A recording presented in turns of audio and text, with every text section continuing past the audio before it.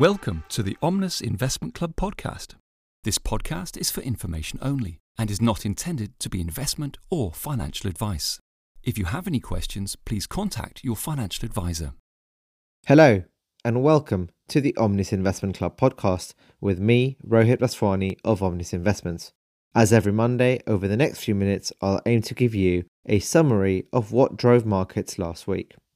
As always, we start in the US, where stocks moved higher over the week, with the S&P 500 up almost 1.4% and reaching new highs by crossing the 5,000 threshold for the first time. However, market gains remained relatively narrow, with technology stocks dominating returns. The narrowness may have been in part a reflection of a quiet week of economic data releases, leaving investors to focus more on individual companies' earnings reports. Yields on US bonds increased, which therefore meant that bond prices fell at the start of last week, spurred by the strong jobs report seen in the previous week and comments from Federal Reserve Chairman Jerome Powell. Jerome Powell reiterated that he saw no need to cut interest rates immediately, and he had made these comments even before the strong jobs reports. Yields on bonds move in the opposite direction to expectations of interest rate cuts. So, if investors expect interest rates to be cut later than they had previously anticipated, this would lead to bond yields rising and therefore bond prices falling, which is what we saw last week.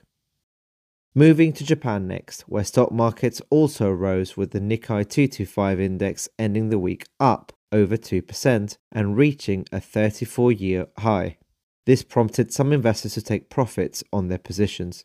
Reports of strong foreign investor interest in Japanese stocks in January and some solid company earnings were both supportive of the market. However, the gains may have been capped on expectations that the US Federal Reserve is unlikely to cut interest rates in March. However, the latest signals from the Bank of Japan that its low interest rate policy will continue was positive for markets. We move to China next, where stocks did rally in a short week for markets, with the CSI 300 ending the week up almost 6%. Markets in mainland China closed for the Lunar New Year holiday from Friday the 9th of February and will remain closed this week, opening up again next Monday the 19th of February. The Consumer Price Index, which is a measure of inflation, fell 0.8% in January versus the previous year period. This was an acceleration in its downturn from December's 0.3% drop and marking its fastest decline since 2009. Food prices led the contraction as pork prices declined. Core inflation, which strips out volatile food and energy costs, rose 0.4%, but it's the weakest rise since June 2023. The People's Bank of China said in its latest quarterly policy report that it would keep interest rate policy support flexible and precise to boost domestic demand. The central bank also forecast that inflation would rebound modestly. Many economists predict that Beijing will introduce further economic stimulus measures as the world's second-largest economy continues to grapple with a property market downturn, weak consumer demand, and deflationary pressures. We turn to European stocks, where markets also rose, with the Euro Stoxx 50 up 1.3%. European stocks ended higher after some strong company earnings updates. However, the likelihood of interest rates staying higher for longer curbed stock market gains. Senior officials at the European Central Bank continue to warn against cutting interest rates too early. In an interview with the Financial Times newspaper, for example, Executive Board member Isabel Schnabel argued against an early reduction, citing sticky service prices, a resilient labour market, and attacks on vessels in the Red Sea, disrupting supply chains. And finally, we come to the UK, where the FTSE 100 fell slightly over 0.5% during the week. The UK economy appeared to be more resilient at the turn of the year, which could reinforce the Bank of England's reluctance to reduce interest rates quickly.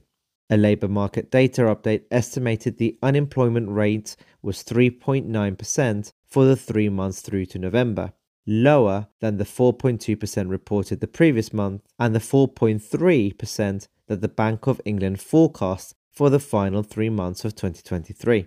A strong jobs market may push the Bank of England to cut interest rates later in the year than earlier expected by investors.